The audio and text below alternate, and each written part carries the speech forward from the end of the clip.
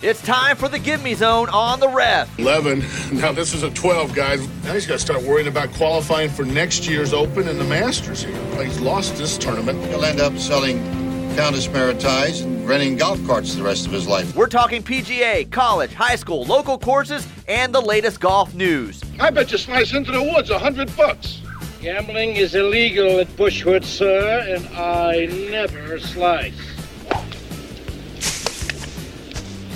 Okay, you can owe me. Now, it's time for three tremendous slouches. Well, we're waiting. Brian Vineyard, Josh Helmer, and Matt Reynolds. Good morning, everybody. It's a duo of slouches, at least to start. We'll see about Matt Reynolds at some point hopping in or not. Do we know what he's up to on this Saturday? What's he busy with? No telling. He's probably on vacation somewhere really extravagant and just wanting to give us the cold shoulder, you know? That's all right. Well, no worries. We understand that because, hey, football season, it's just about here. And then, really all of us, it's kind of grind season after that. We've got so much. We've got pettiness to get to from the FedEx Cup playoffs. We've got a judge ruling to talk about. But before we do any of that, Josh Elmer alongside Brian Vineyard, who just got back from the Mecca of golf. Oh, yeah, Josh. Bandon Dunes is the Mecca of, Scottish-type golf here in the United States. Sporting the new Polo, too, which looks sharp. Yeah. No, their pro shop cost me a small fortune bringing shirts back for the boys and hats and all the good equipment. But for those of you that haven't been, you must go to Bandon Dunes. And Oregon's extremely difficult to get to unless you're rich enough to go private jet. But those of us who are not, you either fly through San Fran and get there, or you go to Eugene and go the cheap route like we did. And we went there with 8 other really big slouches, and we tore it up for about 4 days. But I'll tell you what, the courses out there are phenomenal. Got to play the new Sheep Ranch course, and it's really, really good. Many holes right on the ocean, as with Bandon Dunes, the original course. But I'll tell you, Josh, I made it through all 5 rounds without hitting a ball in the ocean, so I did not slice one dead right. So I may have hit it 100 yards left on those holes, but I did not lose one to the ocean, which I was kind of proud of myself. But my team in the Ryder Cup style, we got drove 7-3. You talk about just drubbed. I think we lost it on the selection show. It's one of those that it's won or lost on the first tee. Draft day. During the draft day, we were defeated. We did full handicap. The guys that got all the pops, imagine that. They won. The guys getting all the strokes. Yep, got to stay hydrated out there, right? Well, hydration was a key. A cool thing? My caddy the first day is Kurt Katayama's younger brother. So we got to hear a lot of war stories about him being on the bag for his brother. I was like, is there anything you can share on the air? Oh, wow. All I know is there's some brotherly love is why he's not on the bag. But that guy is a phenomenal caddy. He's caddied for a lot of other tour players. And I'm not going to tell you which caddy said this, but who's the guy, and many of these caddies have caddied for tour players, who's the guy that you would think is the biggest jerk on tour, according to them? Patrick Reed, Phil Mickelson. Those are some of the popular names that I think get tossed around. Definitely Patrick Reed. Well, Patrick Reed was my first guess, too, so we were spot on. I was like, it's got to be Patrick Reed. He kind of acts like a jerk. And no, none other than your guy, JT. Justin Thomas. Said he is a silver spoon, arrogant. I was like, wow. Well, I can kind of see that. He grew up the country club kid. I was shocked. Some of the comments he's made about fans over the years and their engagement or interaction at PGA Tour events.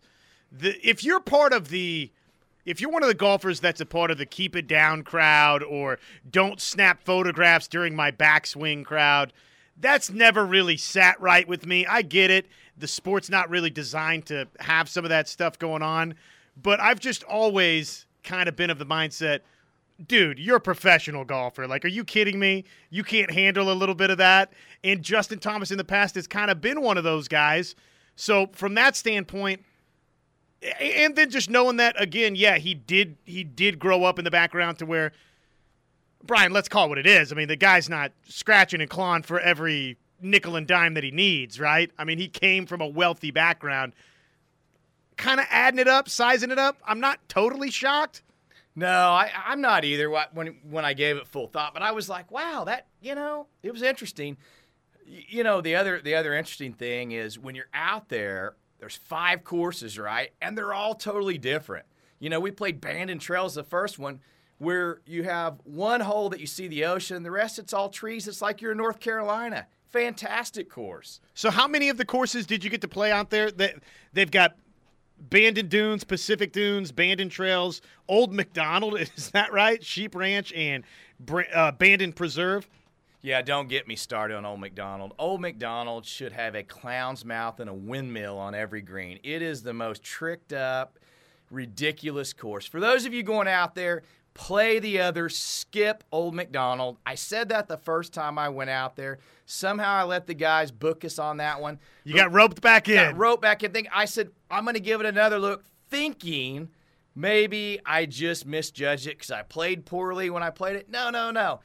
It stinks. It's too tricked up. What's tricked up about it? What do you mean when you say that? Oh, just humps and bumps in the green that are, 2 feet tall. And it's like circus golf. It is like circus golf. And the greens were so slow. It was ridiculous. And, Sheep Ranch is a new course, so the greens haven't had a lot of time to set in. But they rolled beautifully.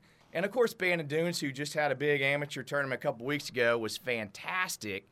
And the guys I'm with, they're like, oh, these courses aren't really hard. I'm like, wait a minute, guys. We caught Bandon Dunes for 3 days with no wind, which never happens. Right there by the coast. These courses are set up for 30-mile-an-hour winds. There was give you an example. There was a par 3 that I hit 8-iron to. That last time when the wind's blowing 40 dead into me, I hit 3-wood. And they're like, no way. I'm like, yes, this is how windy it gets. You guys have no idea. The ball will blow off the green. But, it's a fantastic experience. Skip Old McDonald. Sheep Ranch is a new one. It's a great layout. A lot of holes on the ocean, so the views are fantastic. Yeah, I'm even just here on the Bandon Dunes Golf website, the little slideshows that they have for each course that you pick on, it's amazing. I mean, the views like you're talking about, I don't know. I mean, that's probably, in some cases, par for the course, no pun intended for Oregon, but it's like almost not United States-ish. Well, no, it's the interesting part about Oregon is Southern Oregon, where Bandon is, and Central Oregon are like 2 different countries. Right. Central Oregon is high desert, so I went there first and played some fantastic golf courses there before I met the guys down and rated for Golf Digest and met the guys down at Bandon Dunes. It was 95 degrees in Central Oregon when I'm playing. Oh, man. And then I go to Bandon and the high is 63. You're like, yeah, I like this a little bit better. Yeah. Now, the trick here with Bandon, it's walking only. So we played 5 rounds in 3 days. And for a bunch of 50-plus-year-olds walking only, my feet took a beating. I'm not going to lie to you. Yeah, you paid for it, right? Oh, well, So there's no carts at all. That's just... Well, if you have a medical exemption signed by your doctor, and we did have a guy with that, and I think he sandbagged us because, he was on the winning team. Let's just call him out. It was Chad Acord. He actually hurt his knee and had a torn meniscus, and he was going to bail on the trip. And I said, I think you can get, if your doctor sends a note, they'll let you take a cart. Well, he did. Amazingly, he played relative to his handicap better than anybody. I was like, he wasn't tired. This guy plays well injured, right? Oh, yeah. No, he had a fantastic couple of days out there. And, we ended up having to throw him some bones. We lost a little bit of skin there. Oh, no. Oh, no. So I've got to work today, so that we can make this back, right? Gotta work. We got plenty we can dive into. All in all, great experience, though. Highly recommend? Highly recommend. It should be, if you're a golf fan, it should be on your bucket list. Here's the caveat. They are so full that you need to book 18 months in advance. Oh, my goodness. Are you serious? Yes. So everybody else has it on their bucket list, too. And so if you're thinking about it, let's go ahead and look at 2024 because that's the time to do it. And I'll tell you, the best time of year to do it is they have what they call an Indian summer like they do in San Francisco. So the weather's actually warmer and better in September and October than it is earlier in the year. So that's unusual.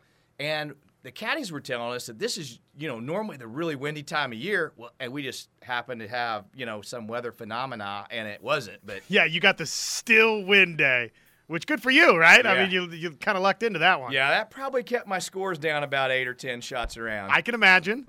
But all in all, fantastic experience. Highly recommend. I mean, they probably ought to advertise with us after this, right? I would think we can just send this right over. They'll write us a blank check. I think you're right, yeah. Well, we talked a lot last week. I'm glad you had fun out at Bandon Dunes. That's awesome. The courses look immaculate. And, for folks around here, not that you can't play, obviously, all of these local courses in September and October, but you kind of always looking maybe for another trip. And September, it can still be really, really hot around here. October, all of a sudden, it can be unseasonably cold in Oklahoma. So you think about those 2 months, and if you're trying to plan a trip, like you said, with that the weather being what it is out there, where all of a sudden it could be great weather out at Bandon Dunes, then I don't know, maybe you start thinking about 24 months out from now, 18 months out from now, whatever the timeline would be, and you book that trip soon. So the LIV Golf Battle versus the PGA Tour. Of course, we've talked a lot about this. We knew that there were multiple golfers that had filed to try and get that temporary restraining order to play in the FedEx Cup playoffs. Well, consider that request motion denied. So we can discuss that next. It is the Gimme Zone. We are just underway. He is Brian Vineyard. I am Josh Elmer. This, of course, always brought to us by Elite Roofing Systems. Check them out. Craig Cox and the crew, they are awesome. They've got free quotes. They're bonded. They're insured. Affordable pricing. The OKC Norman location, give them a call, 405-361-3094, or our Tulsa listeners as well. They can take care of you out there. 918-984-5475, EliteRoofOK.com. The judge says no FedEx Cup playoffs for you LIV Tour golfers. We'll chat that up next. It's the Gimme Zone right here. Josh and Brian back with you on the ref. Man, we have got so much to get to this morning on the Gimme Zone. And we've only got, about $1.50 to get to it. Josh Elmer and Brian Vineyard hanging out with you. The Gimme Zone brought to us by the Territory Golf and Country Club out there in Duncan. So let's start here. We knew that obviously there's been antitrust lawsuits filed by, 11 golfers that have defected from the PGA Tour to the LIV Tour. And we knew that 3 of those golfers, Taylor Gooch included, filed for the temporary restraining order to try and play in these FedEx Cup playoffs. Well, that temporary restraining order, it was denied, and lo and behold, somebody that has been a cheerleader of cheerleaders for the PGA Tour, Mr. Rory McIlroy, had this to say about, the judge's ruling. I mean, from my vantage point, common sense prevailed, and I thought it was the right decision. And now that has happened, I think it just lets us focus on the important stuff, which is the golf, and we can all move forward and not sort of have that sideshow going on for the next few weeks, which is nice. Look, guys are going to make their own decisions that they feel is best for them, and that's totally fine. I don't begrudge anyone for going over to play LIV or taking guaranteed money. If that's your prerogative and what you want to do, totally fine. But I think where the resentment comes from the membership of this tour is the fact that they want to try to get their way back in here with no consequences. And anyone that's read the PGA Tour handbook or abided by the rules and regulations, that would feel very unfair to them. And that's sort of how it played out. And I think everyone that has abided by the rules was, again, it's like there's such a long way to go. It's like you birdie the first hole, but you've still got 17 holes to go. But, it was a good day for the tour and for the majority of the membership yesterday. Okay, so here's what the United States District Court Judge Beth Lapson Freeman of the Northern District of California had to say, quote, the Live Golf players who wanted to come back to the PGA Tour to compete in the FedEx Cup playoffs, they said that the plaintiffs failed to, quote, even show that they have been harmed, let alone irreparably, end quote. That's in reference to Taylor Gooch, Matt Jones, and Hudson Swafford. It was, albeit, the way Rory was describing it there, Brian, it's, okay, I don't even, is it a birdie on hole one, whatever, with 17 holes left to play? That being said, yeah, it was a win for the PGA Tour. I don't know how substantial of a win, but it's what the PGA Tour wanted to see, obviously, the ruling be. Well, Josh, I don't think this ruling's unexpected. To get an injunction is really hard to do, and when they filed it in that district court, that really wasn't probably the best place to file that. But it is, as they say, in the 15-round boxing realm, round one goes to the PGA Tour. But, I don't think round one's going to be the most important round. Do you? No, I don't. Does this set the stage in any way, shape, or form to how some of the rest of this might play out? Here was what she wrote in the rest of her ruling. It is clear that the Live Golf contracts negotiated by the TRO plaintiffs and consummated between the parties were based on the players' calculation of what they would be leaving behind and the amount of money they would need to compensate for those losses. TRO plaintiffs have signed contracts that richly reward them for their talent and compensate for lost opportunity through tour play. In fact, the evidence shows almost without a doubt that they will be earning significantly more money with Live Golf than they could reasonably have expected to make through tour play over the same time period. End quote. Well, Josh, I think that's the stance the tour is going to take, and they're going to take the stance that we were talking about off the air that, hey, you had the rules in the handbook. We don't know what those rules are, obviously. I don't think they're in public realm, but if they are, I haven't seen them. And we don't know if those rules, by the way, in the handbook are going to hold up in federal court. Yeah, when you start talking about antitrust and anti-competition, as we talked last week, you start looking at these other major sports, and they haven't done anything to try to squash competition. Clearly, the PGA Tour has with, what their corresponds with the DP Tour and, what's going on and how they control the world golf rankings. So it's going to be interesting. What I think you could see, Josh, is this morph into instead of just having this as an aside, we're going to have two competing tours that just go head-to-head because, hey, Cam Smith's gone, right? That's pretty clear. We'll talk about that. You got something great in a minute. And Cam Young's gone, right? I mean, he's a rising star. I mean, the guy's been top 10 almost every event. If you look at his game, it's salty. And go a step further. We hear Matsuyama, some of these other guys are gone. Which would be a huge pull for the Live Tour.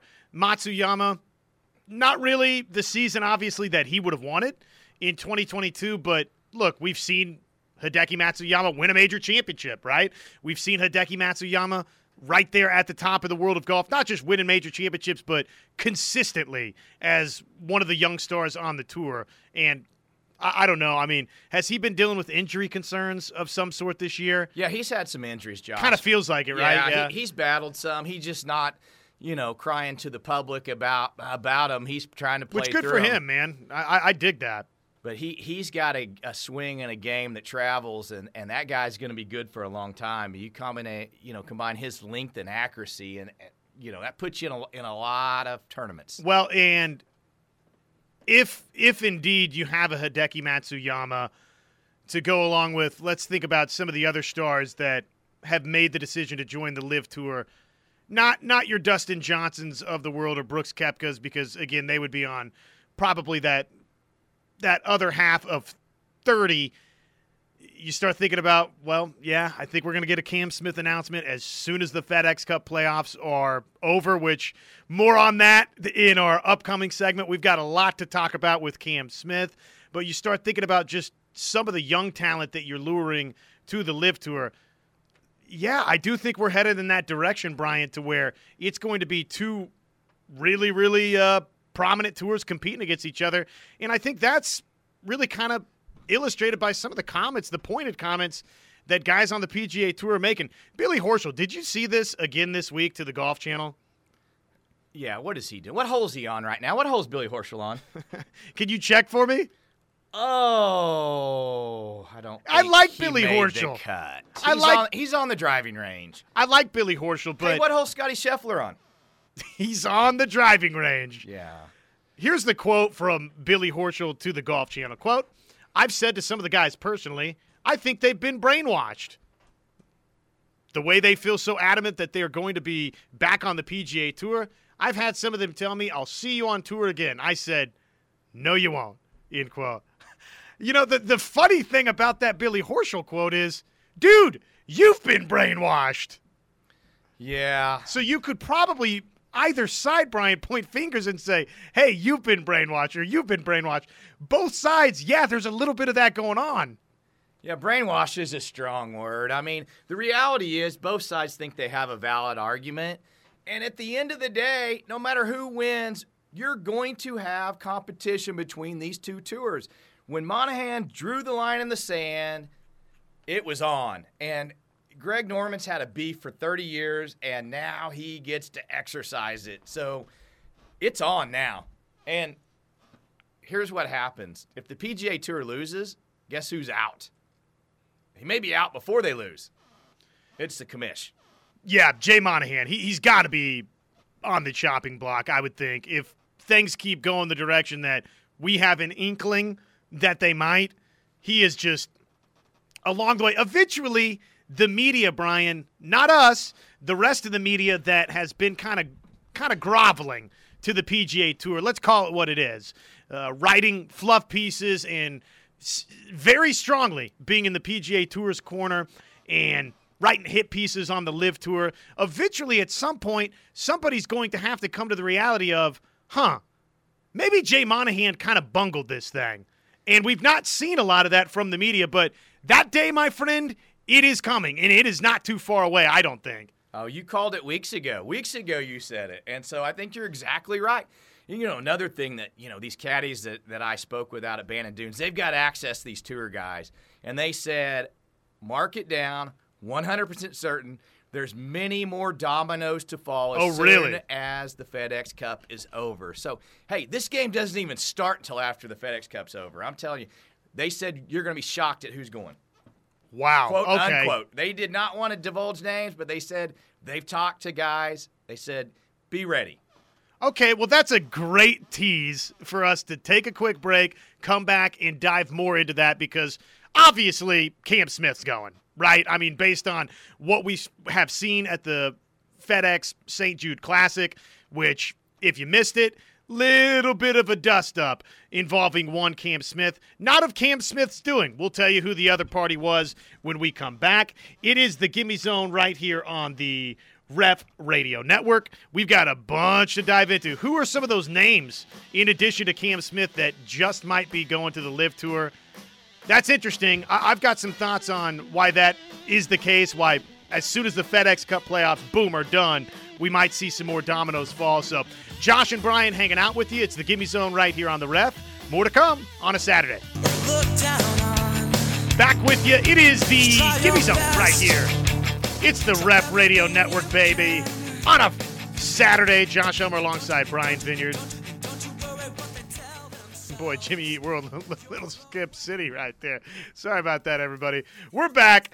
It is the Gimme Zone. So you kind of teased a little bit of a bombshell right there before the break. And, you know, you start talking about folks at Bandon Dunes that have connections to PGA Tour players and sort of know some things that are not public knowledge yet, right? If they're under the belief that there's going to be more and more big names and some surprises headed to the LIV Tour, my initial reaction is LIV Tour's got staying power, man. And we've talked about this as this year has unfolded. There were maybe bumps in the road where you could have seen the LIV Tour not be successful, but ultimately at this point, Brian, I just think the LIV Tour has demonstrated, hey, we got piles of cash, which that is an important resource here, and I know that that's a point of contention for many out there that are anti the Live Tour, but that big pile of cash isn't going anywhere, and as a result, this Live Tour, because of the success that they've been able to demonstrate and they've had, and now that word of mouth is coming back to guys on the PGA Tour, Brian, I mean, this thing, it's not going anywhere. He who has the gold makes the rules, Josh. That's the old saying. And think about this. When Cam Smith goes, and he's going, that's arguably the best player in the world. And when that guy goes, how many more of the top players are going to go and say, hey, all the momentum's over here? Where do you end up, Josh? You end up at a point where, hey, we've got guys of equal footing as far as top 50 players in the world on each tour.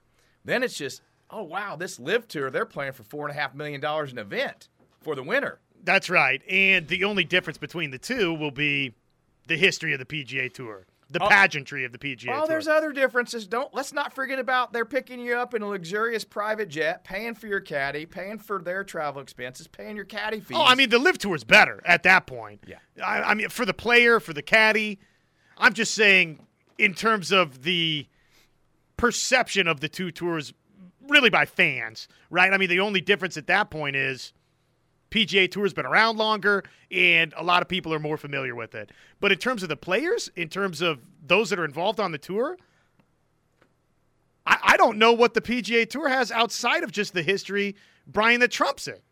No, you're right. And history means a lot in every sport, but time changes everything, Josh. And the reality is the PGA Tour has been against change.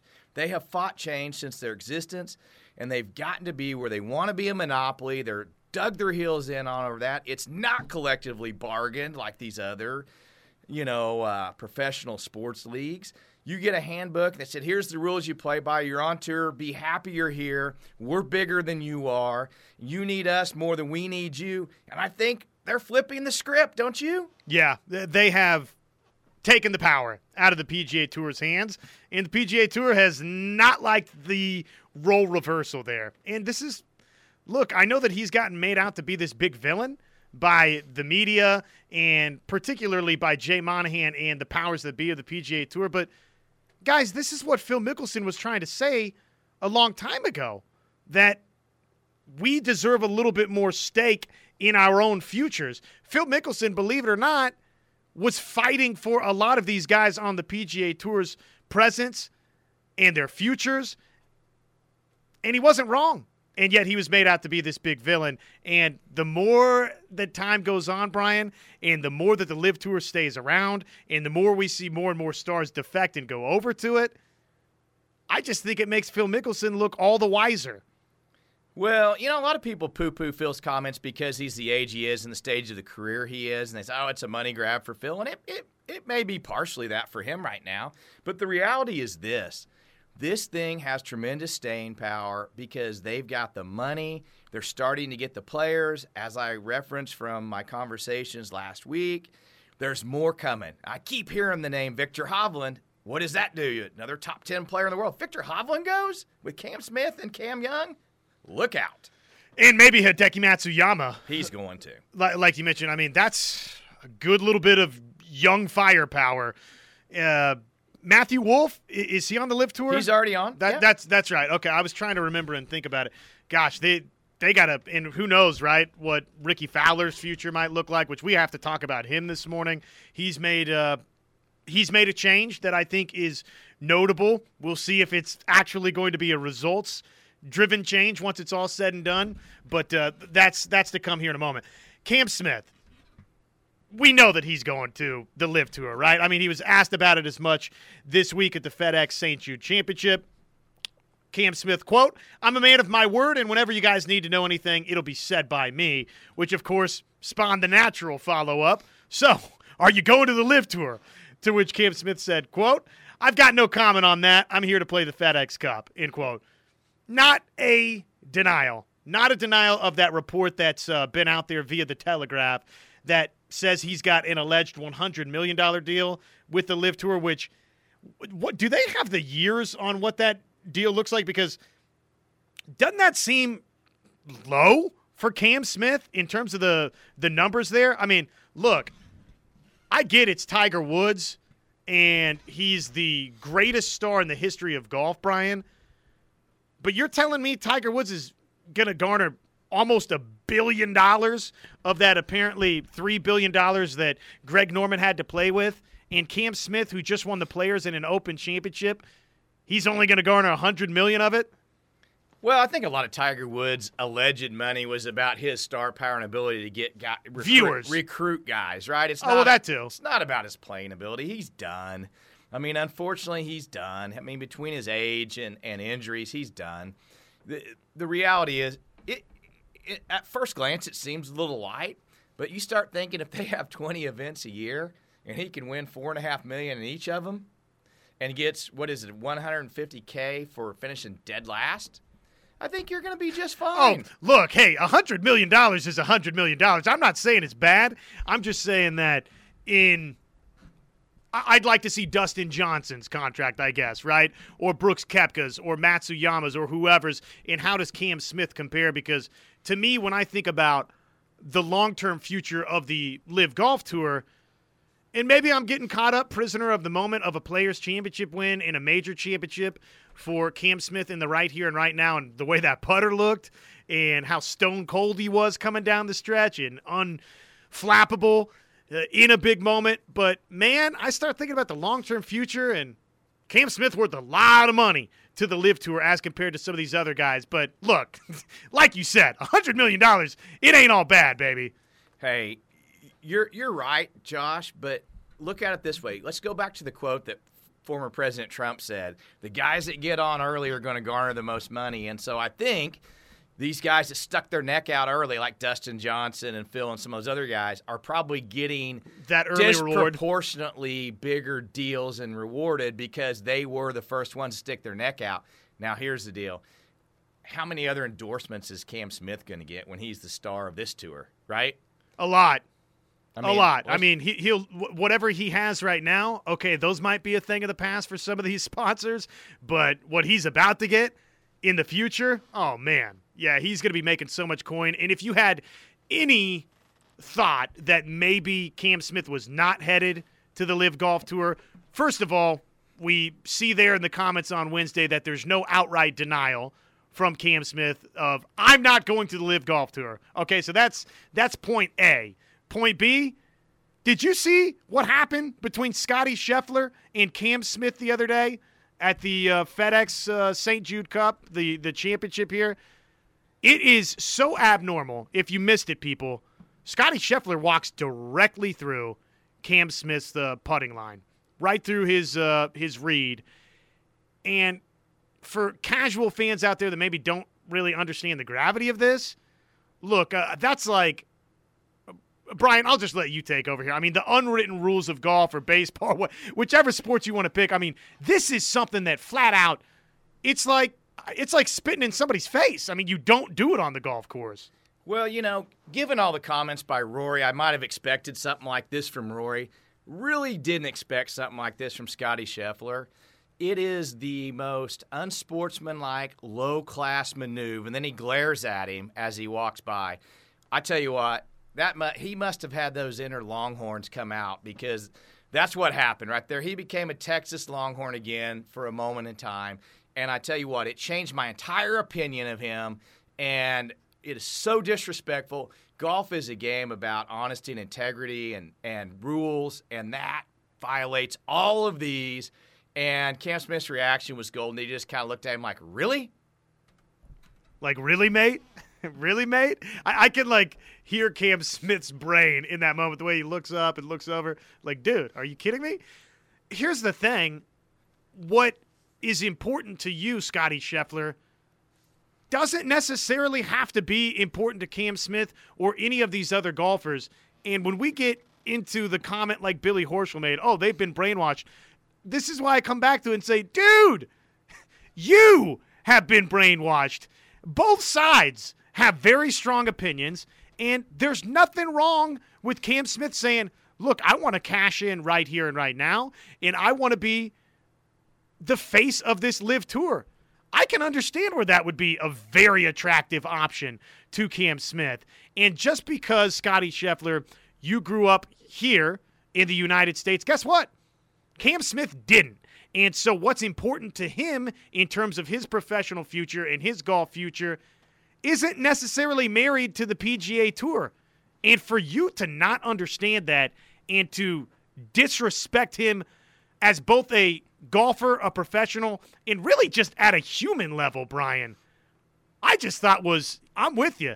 I mean, I'm kind of out on Scotty Scheffler, I think, going forward.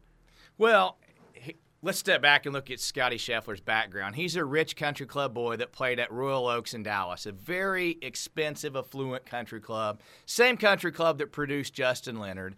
It's a fantastic course. I've played it, but it's uber wealthy right around there, and it's no cheap get to get in there. And how is what Cam Smith or any of the others Live Tour guys doing any different than, let's just say, an NBA player that's an outstanding player that chooses to play for a subpar team for a massive contract instead of taking maybe a veteran minimum or somewhere in between to go make a run at a title? And we're all going, how can he not want a title?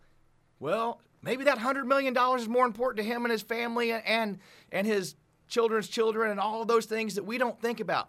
Why should I judge what's best for you or you me, right? Everybody makes decisions based on their own circumstances, and why would we feel like we should get in the middle of that? Well, and this is not a great example for Cam Smith, but for a Dustin Johnson or a Phil Mickelson, Aaron Rodgers, I mean, is anybody going to judge the guy for taking $50 million per? He didn't make the Tom Brady decision, but you know what? What does he owe to you? What does he owe to you to make the Tom Brady decision, to take less money? Aaron Rodgers, back-to-back MVPs, if he wants to be the highest-paid quarterback, if that's important to him, then be the highest-paid quarterback, right? If he's cool with one Super Bowl ring, you can apply these same sorts of rules to the game of golf here. Yeah, oh well, he takes $50 million to play for a team that's probably not even going to make the playoffs this year, right? They lose their best receiver. The receiving corps totally depleted. I mean, they got a bunch of stiffs they're throwing out there. I mean, he's like, hey, I'm going to bank my $50 million. Great, and I'm going to play a lot of golf here in about 2 years. Right, and I'll be hosting Jeopardy as soon as I'm done. Jeopardy as soon as I'm done. He's pretty good at that, by the way. Yeah, it would be fun to see a little bit more of Aaron Rodgers in that type of role. We could safely say, though, right? I mean, the Scotty Scheffler exchange with Cam Smith, he's gone. He's going to the Live Tour. I think that just kind of put the icing on the cake, don't you believe? I 100% think so. Which I've got a timeline to share with you that's pretty interesting this morning from Forbes on just the start to where we are right now in terms of the Live Tour. So that's pretty interesting. We can talk about that this morning. Ricky Fowler, he has ended a long-time partnership. We've got that to discuss as well. It's the Gimme Zone. Josh and Brian here with you on the Rev. So I'm looking, Brian, and I share this with you here, the Forbes story, and astonishing 6 months for the Live Golf Tour, where it was, where it's been, and where it's at now. When we think about it, was the biggest hurdle for the Live Tour the publishing of that Phil Mickelson deal by Alan Shipnuck? I mean, was that the biggest roadblock for them? I know that now they're in this antitrust lawsuit, and of course that's going to be a big piece of the future puzzle here for the Live Tour as well. And we'll see. There's another fight to be waged out there for the official world golf ranking points as well. I almost think that, as I look at this timeline, dating back to that February 17th deal where those comments from Phil Mickelson were published, there was such an outpouring of outrage toward the Live Tour and what these guys were joining that just getting past that hiccup and the PGA Tour trying to strong-arm early, I kind of think that was the biggest hurdle they ever had. No, Josh, I think you're right. And there was a lot going on behind the scenes, obviously, before, general public knew about any of this. And let's not give Alan Shipnuck any airtime on this. I mean, yeah, we got to come up with some kind of nickname for him. He's a tool. Let's just go with Tool. The Tool. Yeah, the reality is Alan Shipnuck did kind of put this in the limelight, and I do think that was a big hurdle. But But, hey, let's look at what the last 6 months look like, and let's look forward to the next 3 months because I think there's going to be some fireworks. I mean, we're not going to get any legal action or anything before then or any decisions. We may have some more lawsuits getting filed. Who knows on that? But, as some of these dominoes that are projected fall and some of these others that we're being told by our sources that are going to fall, boy, it could get juicy, right? It can get great, which is good for us. The Live Tour, thank you. It's the gift that keeps on giving for this show, the Gimme Zone. So real quickly, just this 6-month timeline kind of looks like this. Mentioned February 17th. That was when the excerpt from about Phil Mickelson with him saying what he said from the, the excerpt. It was shared on February 17th. May 31st, that's when we got the Dustin Johnson decision that he would be joining. June 6th, Mickelson officially joins. June 9th, play officially begins in that London event. June 22nd, Brooks Koepka joins. July 11th, the PGA Tour confirms to Forbes that it's under investigation by the Department of Justice. July 12th, Tiger Woods shares his opinion, tears into the Live Tour a little bit. July 19th, former President Donald Trump insists that all golfers should go ahead and take that money right now. And then Trump competes in the Live Golf's Pro Amateur event ahead of its tournament, July 29th through the 30th. That was on the 28th. Charles Barkley, July 29th. He's flirting around with joining the Live Tour. And then August 1st, Greg Norman confirmed that they had a big money deal for Tiger Woods. August 3rd, DeChambeau, Mickelson, and 9 other players, they filed a lawsuit, which kind of gets us up to speed with where we're at right now, where you had the temporary restraining order that was put down. But, man, and that probably leaves out quite a bit, Brian, over the last 6 months. Yeah, those are just the highlights. I'm sure there's lots other going on behind the scenes that is not being reported. But, hey, look at the timeline. Just gone from every 3 weeks to about every 10 days or 5 days, a big announcement's coming out of it, so it is on. Last night, Jay Monahan rips out his hair, the timeline from the Live Golf Tour versus the PGA Tour. Many angry days, I'm sure, for one Jay Monahan, the PGA Tour commish. All right, that's it for hour number 1. Ricky Fowler. There's been a firing for Fowler. We'll talk about it next.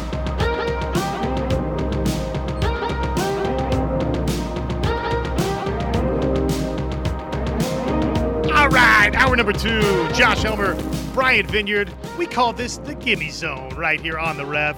And we want to say thank you to Craig Cox and the crew. Elite Roofing Systems, they're always bringing us the Gimme Zone. Free quotes, bonded and they are bonded and insured, if I could speak for you on this Saturday. They've got affordable pricing, locations in both Norman, the OKC area, and in Tulsa. OKC number to call, 405-361-3094. In Tulsa, 918-984-5475. Online, eliteroofok.com. I want to talk about Ricky Fowler. He has made a change away from his longtime caddy, which we'll see, right? I don't know if maybe that's the fix that Ricky Fowler has been waiting on or needing. Ultimately, he, as kind of Ricky Fowler said, probably just need to putt better is step number 1. But before we dive into that, where do you kind of stand with just the FedEx Cup playoffs in general, Brian? Are you all in? Does it have your attention? Where are you at with the FedEx Cup playoffs? Well, historically, Josh, and this year, although I'm fired up to see J.J. Spawn tee off today, historically, it's like, you get to the Tour Championship, the last event, it has a little bit of excitement to it just because it's worth all that money, and because we had it here at Southern Hills for a couple years, right? But the reality is, people have turned golf off this time of year because guess what we have? College football and pro football. And outside of Ryder Cup or President's Cup, this is just a attempt by the PGA Tour to stay relevant. They upped the money because the players basically forced their hand and said they're just not going to play anymore. And the reality, here's what you have. Look at your leaderboard. J.J. Spawn, Troy Merritt, Straka, McCarthy. Oh, Cam Smith, they're not going to mention him, are they? Nope. You get further down the leaderboard, Tony Finau. The Tour is pulling so hard for Tony Finau this week because how bad is it going to look if Cam Smith wins the Tour Championship and then leaves? Man, Let me just tell you, for no other reason, and probably there's some folks out there that feel like we're very pro-Live Tour and anti-PGA Tour, and really, if anything, I'm just anti the way Jay Monahan, I think, has handled this situation from both a public relations standpoint and the future of the PGA Tour. I love the PGA Tour. I like the PGA Tour. I also like golfers having the freedom to choose when and where they want to play. So, to me, it's not so much that I'm just anti-PGA Tour or pro Live Tour. I'm just, I guess, pro the freedom of choice in that respect of where you want to play, as long as things, without me seeing kind of what the PGA Tour handbook is or the PGA Tour Bible is, Brian, I mean, it's hard for me to say why can't you play both, or why can't these two tours kind of exist? Why can't they exist together? So from that standpoint, I'm rooting for a little bit of chaos with Cam Smith. I think it would be interesting just from a drama standpoint if he wins this week and then turns around and wins the Tour Championship. I mean, does the PGA Tour have the stones to not award this guy Player of the Year when he's clearly under that circumstance the Player of the Year, Brian? I mean, could we see that? Well, we talked about that off the air. I think your analysis is spot on. I as well am very pro PGA Tour. I love the PGA Tour. I grew up watching it, still enjoy it. But I want the best players to be able to play where they want to play. I don't think anybody should dictate for an independent contractor you can do this or that. I know they sign the PGA or they have to follow those rules, but do they have any input in those rules? I've never heard about it if they do. Have they got to bargain those rules? I got a feeling in the future they will. Right. I mean, we're probably headed that direction. That part's going to change. It's not going to be like, okay, some Jay Monahan-ish guy makes the rules and you got to follow them. But here's the deal. Let's picture this. Cam Smith wins the FedEx Cup. He's getting the crown. Should be obvious Player of the Year. And who do you think they would give it to shun him? It's got to be Rory McIlroy, right? Because he's been their front man. Don't they need him to win an event in these playoffs, though? If they're going to, doesn't he have to win at the Tour Championship or one of these playoff events leading up to it? He does, or he's got to make a major run. I mean, he's going to have a tough time making a run this week because he's on his second hour of the driving range. If Scotty Scheffler walks through Cam Smith's line a couple more times through the playoffs, he might win Player of the Year. Yeah, Scotty, I think, has puked down his leg as far as winning the Player of the Year goes. I mean, he came out early, but he's kind of hadn't done a whole lot late, right? I mean, he's had a lot of missed cuts. Yeah, not since the Masters. And, his ball striking's been all over the place. I mean, he's hitting it all over the yard, and as good as his short game is, it can't even bail him out because he's not getting it on enough greens to make birdies. You get up and down for par all day is fine, but birdies is what makes the day on these to win an event and make the cut. But, man, we're going to find out how petty the PGA Tour would be if Cam Smith wins the FedEx Cup and does not get Player of the Year. We're going to find out real quick, right? And how funny would it be when they hand him the FedEx Cup and he goes, "See you, mate, going to the Live." It'd be cool if he announced right there, wouldn't it? I mean, that'd be so great. You talk about an uproar, right? Oh, man. No way. I mean, no way that he would do that. But in a made-for-TV moment, and if I'm Greg Norman or I'm anybody associated with the Live Tour, I'm saying, yes, baby, announce right here, right now. It would be, man, were you a wrestling fan at all? I never really was growing up. I know a bunch of other people that my friends that were, or, for example, Plank talks about his love for pro wrestling a lot. That would be the ultimate pro wrestling type made-for-TV move, right? Like, see you later, guys. I'm going to the Live. No, it would be funny. And I was a real wrestler, and so it's hard for me to get behind pro wrestling. No, that makes sense. Acting, I spent 10 years being a real wrestler, and so you wouldn't know it by my body shape today. But how funny would it be if Cam Smith wins and Scheffler's standing there and he walks by and just shows him the trophy and smiles and walks off, saying, "You can walk in my line all you want, but I got the hardware and the big check." Why did these stories start coming out, or the idea start getting bantied about that the Live golfers that signed these contracts weren't also getting prize money. So that's been one of the battles that Live Golf has been fighting out there. And really, Greg Norman and I'm trying to find this quote here. I'll find it eventually. But one of the higher-ups for the Live Tour came out and said, no, they're separate payments. They're getting their contractual payment, and then they're getting prize money payments too. Somewhere along the line, that started getting reported that wasn't the case. That, okay, well, you signed the contractual agreement, and eventually, it's like something had to happen in order for you to get the prize money payments. But the Live Tour has been pretty pointed fighting against that narrative.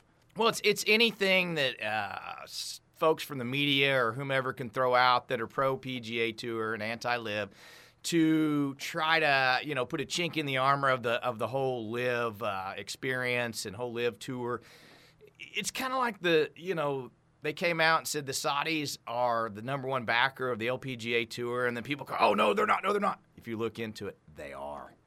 So that's just the reality. It's like, okay, it's okay that, we hate the Saudis. That's the whole deal. And, Phil had his quote, and nobody agrees with what goes on in their society here in America. I mean, that's just not the same value system that we have. But how's that any different than the Chinese, who every one of our companies buy products from?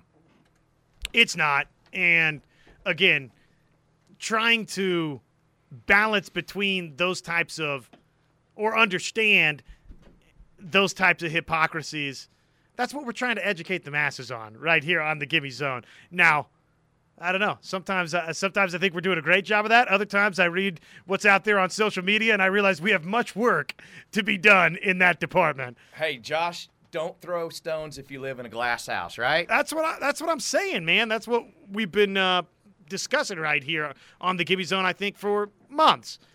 So this is what I was trying to share there. The topic came up again Tuesday about players' prize money won in events not being applied after their respective upfront money. And Judge Freeman said, well, these contracts provide for payments simply for showing up for the first tournament. Robert Walters came back and said, well, they do, but then they have to win money in order to recoup against the contract, so they're a little bit different. The point wasn't really followed up on during the proceedings, but a bunch of folks from this is the chief operating officer of Live Golf, okay, in a memo said, quote, I haven't yet received the transcript from the proceedings yesterday, but it seems there's a misunderstanding regarding prize purses. The issue's simple, and we've addressed it before. Prize money is, of course, separate from the contractual monies that players earn. As you already know, prize money's not subtracted from a player's contractual earnings. That's all there is to it. So I guess what Walters said kind of blurred the lines. Am I reading into that right? Like what he said with the judge made it seem as though, yeah, well, they've got that contract, but then this and that has to happen for them to actually earn that prize money. Yeah, I think he kind of blurred the line maybe to help his own case. Either that or maybe he wasn't completely up to speed. That's possible too. That wouldn't be the first time, you had somebody go into court that wasn't totally up to speed with all the facts. I've personally seen the digs from inside the private jet. I've seen the picture. It's pretty luxurious, I tell you what. Wow. They're sparing no expense for these guys. So I've teased it a lot this morning, and we've worked ourselves up right against the break here. So Ricky Fowler, let's talk about the caddy change next. Is it a big deal? I don't know. I don't know what Ricky Fowler has left anymore. It's tough to say. I think that probably he needed to make some kind of a change, but let's dive into it next. Josh Elmer alongside Brian Vineyard. It is the Gimme Zone right here on the Rev. Everybody's looking for a way to beat the Heat, right? I mean, it is that time of year. There's only so much summer that any of us can take. And look, if you're a golf fan, that can be a challenge for you. So Indoor 18, we have right here told you about our friends a number of times. That is a great way, Brian, to, well, get your golf game in and not have to go out there and get baked by the sun all afternoon long. Oh, it's fantastic. You get out there and you have a multitude of courses you can play on their TrackMan systems. You can you can put your swing up there and may or may not like what you see, but at least you know how to fix it by looking. Do you think that they can take you out to Oregon to Bandon Dunes? Oh, they've got one of those out there, and But I would suspect they have Bandon Dunes as one of their courses on it. I have not checked through all the courses, but most of those simulators do have Bandon or Pacific Dunes on them. And if they don't, they got something similar at the very least. So Ricky Fowler has been, man, Brian, you talk about somebody that's been wandering the desert for 3 years. That's Ricky Fowler. His last win, the WM Phoenix Open in 2019, quite frankly, when I read that this morning, I was like, did he really win that? It's like it feels like it's been further back than that Ricky Fowler won a professional golf tournament. He hasn't really been close, throughout the last couple of years, really on the leaderboard. He's missed 9 cuts this year. Brian, I think he has 1 top 10 finish, and that's it in a number of different events. So what has happened with Ricky Fowler? Well, he's no longer got his caddy, Joe Scavron, on the bag, and Joe's a longtime buddy of Ricky Fowler's. I mean, dates back to before really Ricky Fowler was a professional golfer. You're talking about an old good friend for Ricky Fowler, who's always been his professional golf caddy, and he has made the decision, Brian, to in that professional relationship. And what else can you say about it other than probably, if nothing else, why not try it? Well, tour, this happens frequently. Tiger's made caddy changes, right? From Stevie. And, here's the deal he's struggling to find his game. And who would have ever thought that 10 years ago? He wins the Players' Championship. He looks like he is getting ready to ascend to the guy that's going to challenge Tiger regularly. He gets the big Puma money, and, he's just doesn't seem focused anymore. And for a guy that has the talent he has, it's hard to fathom that he can't get it together. The only explanation I can give is that he's just not committing the time and effort to it. Other things are more important in his life. And that happens. We all go through that life cycle. This, maybe his caddy fired him. Yeah, they get paid on a percentage of winnings. He's not making a whole lot of money. So the reality is, he probably is the one that fired him, but it's probably a good change for both. He's such a good caddy. He'll hook on with another good bag. And he's been in a lot of big moments, because of the way Fowler's early career played out. You think about 2014 in particular, before Rory McIlroy had top 5s in all of these majors this year. The last couple of guys that did that before, the last guy to do that before Rory was Ricky Fowler in 14, and then everybody else before that won major championships that season. So typically that means you're going to win a major championship, but Ricky was the guy before Rory that had that distinction and didn't win, and yet guess what? That means that he and his caddy, Brian, they were put through the ringer. They were in those big moments. So, yeah, that's going to be attractive to somebody out there. Yeah, these guys kind of recycle themselves. They're much like many other things in society. These old football coaches that they find somewhere else, and he'll land on his feet. And Ricky needs to change, if nothing else, to maybe give himself a fresh look and some new confidence. And personally, I love Ricky. I think he's got some flair. I think he's great for the game of golf. I think because of the way he dresses, he keeps the young fans in. He keeps the OSU contingent engaged because, let's be quite honest, the OSU contingent is huge. There's tons of OSU golf fans because they've been great for 50-plus years. And, I know Hovland's kind of stolen a little of that spotlight now, but, man, I'd love to see Ricky get it back. And he seems like a nice guy, I mean, not that everybody on the PGA Tour is a jerk, but Ricky just genuinely seems like a nice guy on tour. It takes time for fans. He's, some would not like this part of Ricky Fowler, but his commercials history, he's a funny guy. He's got, from that standpoint, what you were talking about, yeah, he's got personality to him. So he's easy to root for in a number of different ways, and yet he's not been around in a long, long time. You talk about this. he was the last man in the field, Brian, for the FedEx Cup playoffs. And let's call it what it is. The only reason he's in this event is because of the live golfers that didn't qualify to be a part of this event. So that would have been back-to-back years that he wasn't in. He did get off to a nice start, a 5 under 65 on Thursday. That kind of looked like, okay, well, maybe this caddy change, maybe this new putter that he's working with this week, maybe that is something that he needed. And then what did he do yesterday? He backtracked with the 1 over 71. So we're going to see how all of this ultimately plays out in the future. I did kind of get taken by this little quote right here, Brian. Quote, I felt great. It was more so going into this week, not having Joe with me. Obviously, an amazing partnership over the years. And this is the part right here, Brian. But it was going to be more about me taking ownership and putting more of a workload on myself and more accountability. I still had plenty of Skovron's voice and one-liners and stuff in my head, so he wasn't on the bag, but he was definitely present, end quote. That part right there, that's the piece that Rickie Fowler has been accused by myself, you, pretty much anybody that's followed the world of professional golf is, heck, who was it that worked with Rickie for years that used to work with Tiger Woods? Oh. His swing coach. Yeah. I'm blanking out. Anyway, but the reality is there's a fine line between good and great for these guys on the PGA Tour, and you can see how quickly Rickie fell from a top 10 player in the world to a guy that's struggling to keep his card.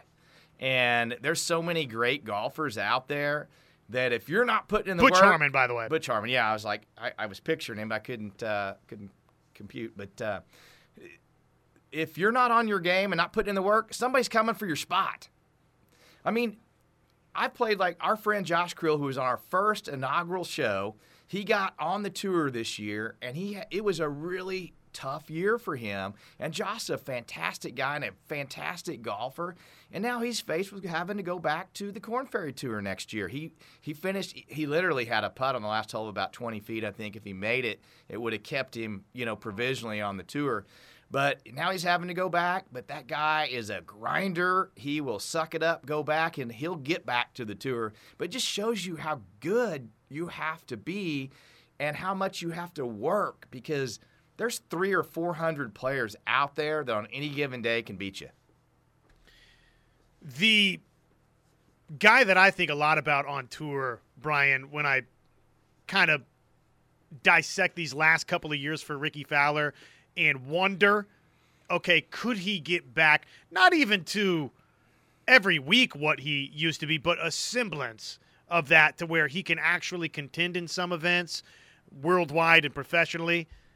I kind of think about Matt Kuchar, who had an extended period where there were concerns about Matt Kuchar keeping his PGA Tour card and what his future in the game of golf was going to look like.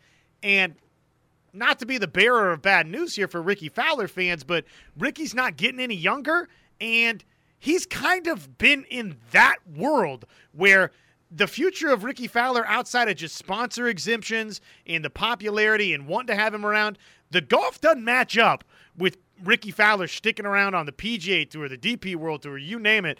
Yeah, maybe he could get some sort of contract just based off his popularity tossed his direction from the LIV Tour, but man, I don't even know if the LIV Tour is necessarily going to be knocking down Rickie Fowler's door to get him over there because of how poorly he has played for an extended period of time.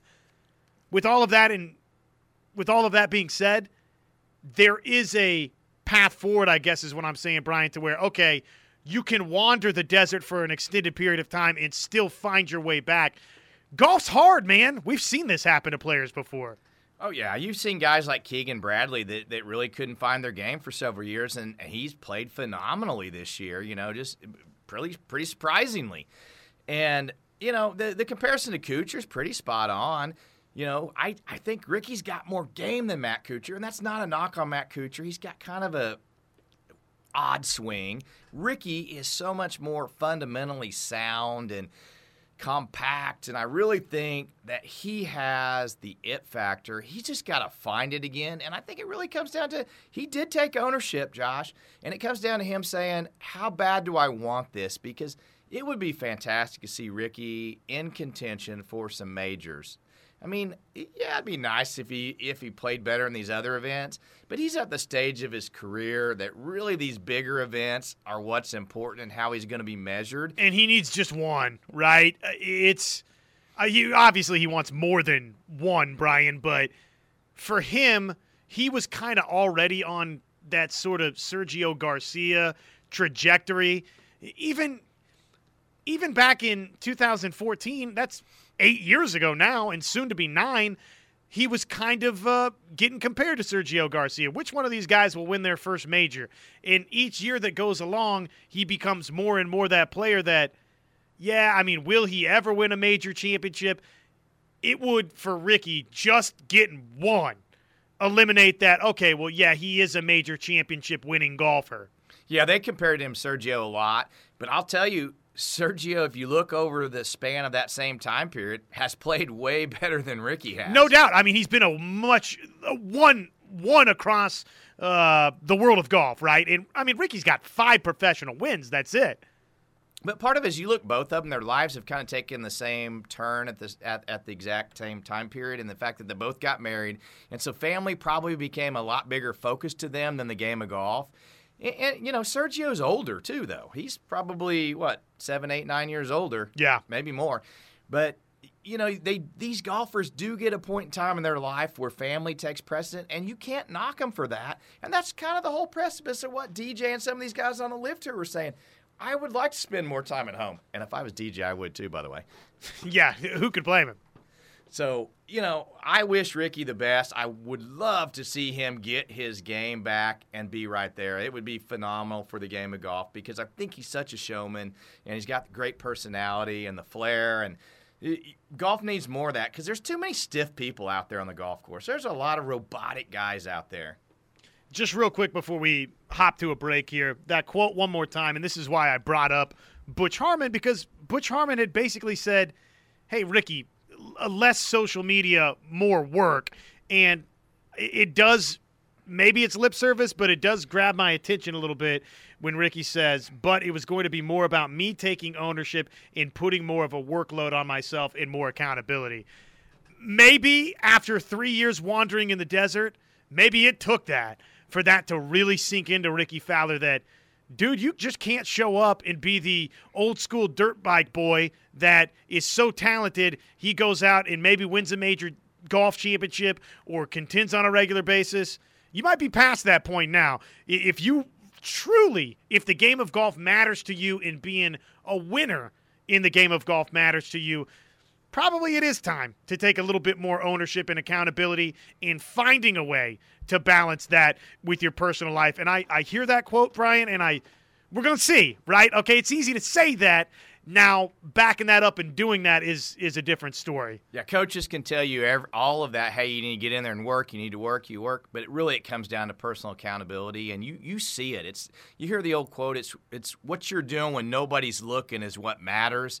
You know, when those guys are out there grinding out, practicing, when nobody's paying attention, getting in that work, whether it's in golf or in baseball or in basketball, man, those guys that are putting the extra work, it generally pays off, and the guys that aren't, it usually shows. 179th, by the way, shots gained, strokes gained putting this season for Ricky Fowler. Probably not a number that you would have expected for Ricky, right? No. I mean, somebody that kind of the strength of his game or was for a number of years, that's the piece. I mean, look, you can make the caddy changes you want to make, and I guess it all kind of goes hand in hand, right, the way you set yourself up to attack pins or whatever, but man, at the end of the day, when your strokes gained putting is that bad, I don't know that it's a caddy problem. No, you eventually got to get the ball in the hole, right? And that's what it comes down to is the short game. Couple more segments. Josh and Brian, the Gimme Zone right here, brought to you by Elite Roofing Systems. Back after this. Guess you better slow your Mustang down. I think we're probably going to be like-minded on this. It's moving day, obviously. FedEx Cup playoffs. We are keeping tabs at the St. Jude Championship from down in Memphis. TPC Southwind is the course. I mean, don't we want to see Cam Smith, Tony Finau on Sunday? Is it from a television viewer standpoint? I mean, isn't that the best result? That'd be fantastic. Ideally, him and Scotty Scheffler, but Scheffler missed the cut. Yep, not sticking around. Hey, if PGA Tour has any guts at all, they pair those guys together next week. First 2 rounds. It would be good, wouldn't it? I mean, how good would that be? Let's just go ahead and get it on. Game on. No, and I promise you the PGA Tour and their leadership is dying to see Tony Finau because he's been so great over the last 3 weeks. He's won, and he's a very likable guy. He's, by all accounts, by fans and his fellow players. So they are begging for that or a JT charge or somebody because you look at the rest of that leaderboard. Ryan Palmer, that doesn't do much for you. Let's play this little game right here, okay? You just give me – I'm jotting down spaces on this notepad for bullet points, okay?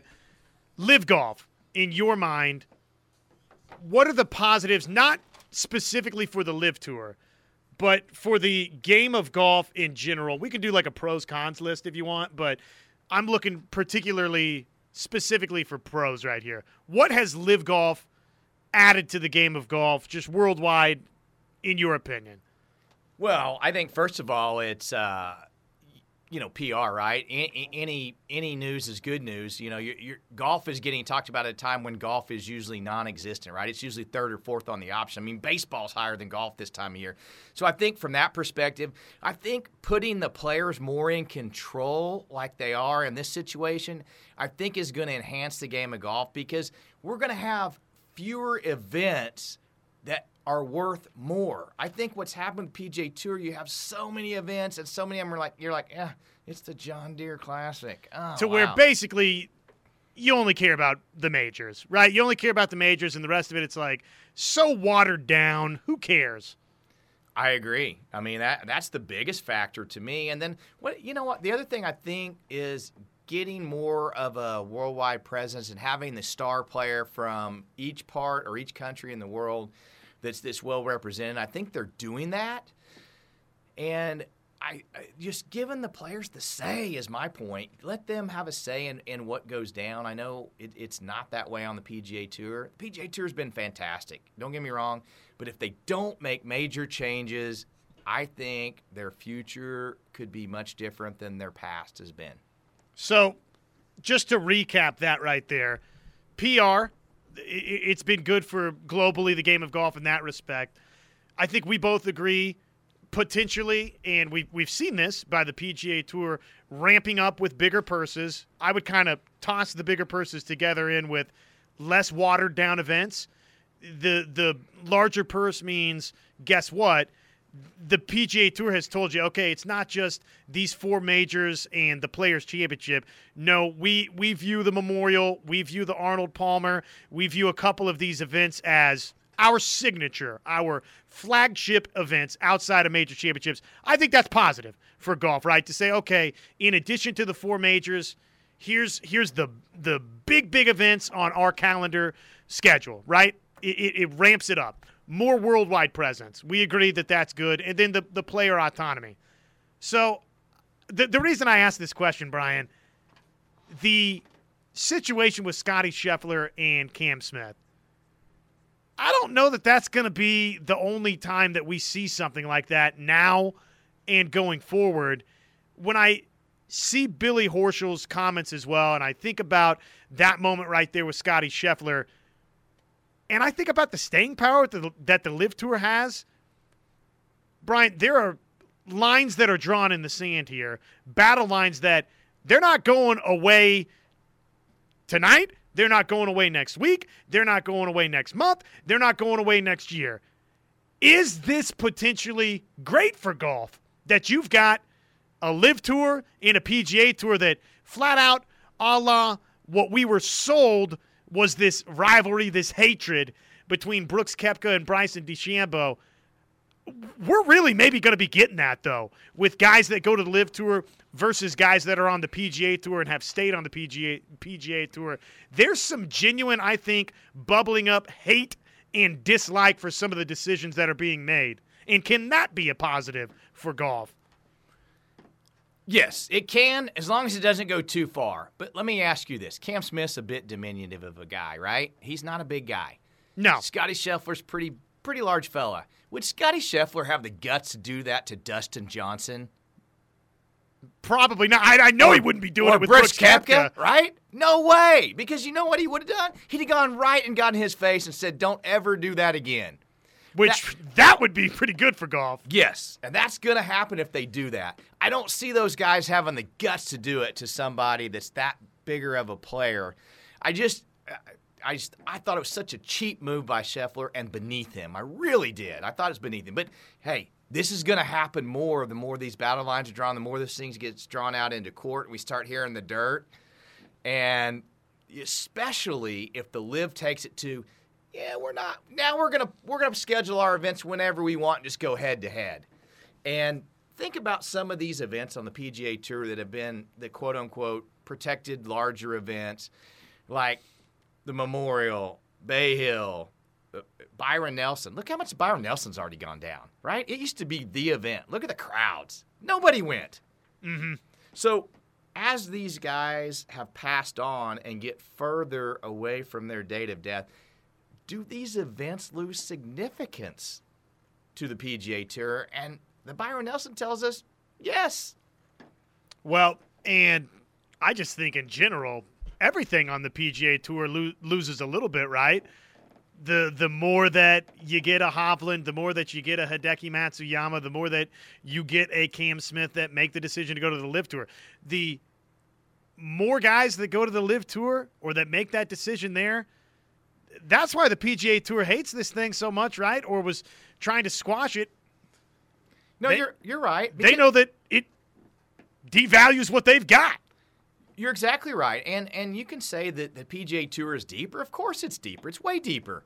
But the reality is the fans want to see those top 30, 50 players in the world. And the more of those guys that go to the LIV, the more it waters down the PGA Tour. Because no offense to J.J. Spahn and Troy Merritt and Denny McCarthy, nobody wants to go see them other than their family. No.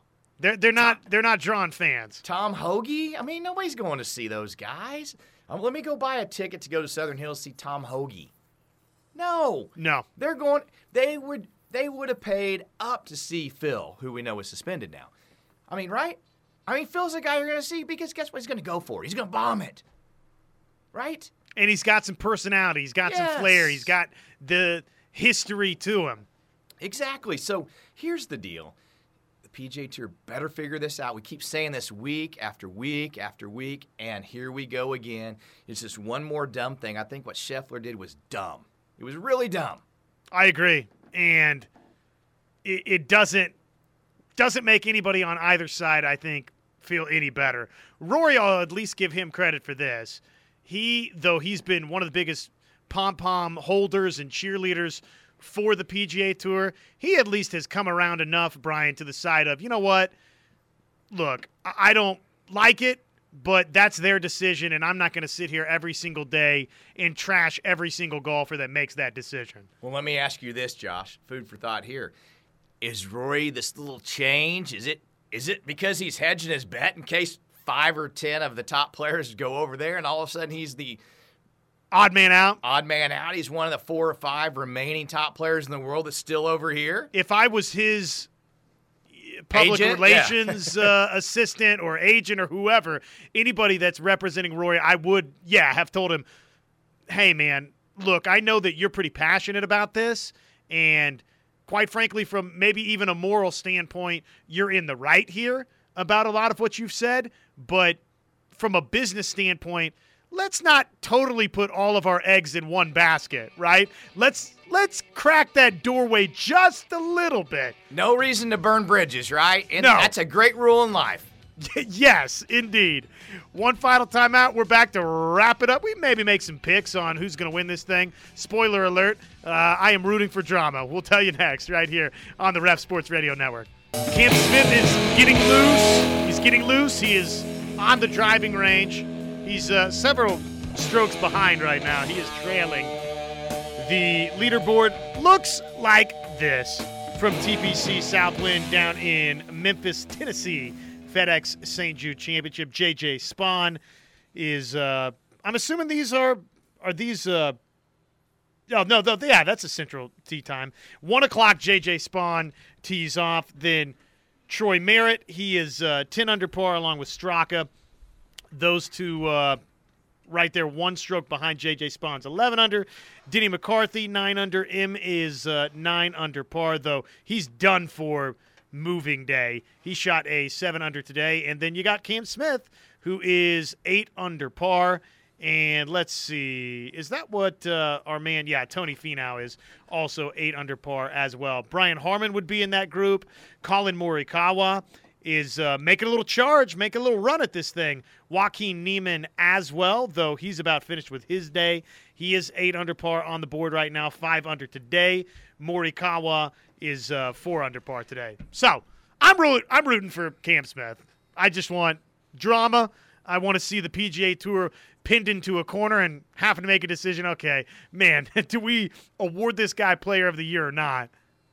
Hey, Josh, the early scores today indicate the course is for the taking, right? Yep. A lot of people are going out low, so I think we're going to have some excitement today. Because you're rooting for Cam Smith, I'm rooting for Tony Finau, so we have the Cam Smith-Tony Finau pairing on Sunday. How good would that be? Oh, it'd be great. And Finau, by the way, has a couple of recent wins. Remember, he went back-to-back, so just from who's been playing great lately, Cam Smith, obviously, a major championship to his credit very recently, a Players' Championship before that, and Finau, he's got a couple of wins recently as well. So that would, just from even, who's been playing well recently standpoint, it would make for a great little Sunday duel if it's those two. Hey, and Finau's a gentleman. He's not going to walk through his line and then turn around and give him a snarky look. Finau's above that. Yeah, he's not a scumbag like Scotty Scheffler. Yeah. The old Longhorn in him came out, Josh.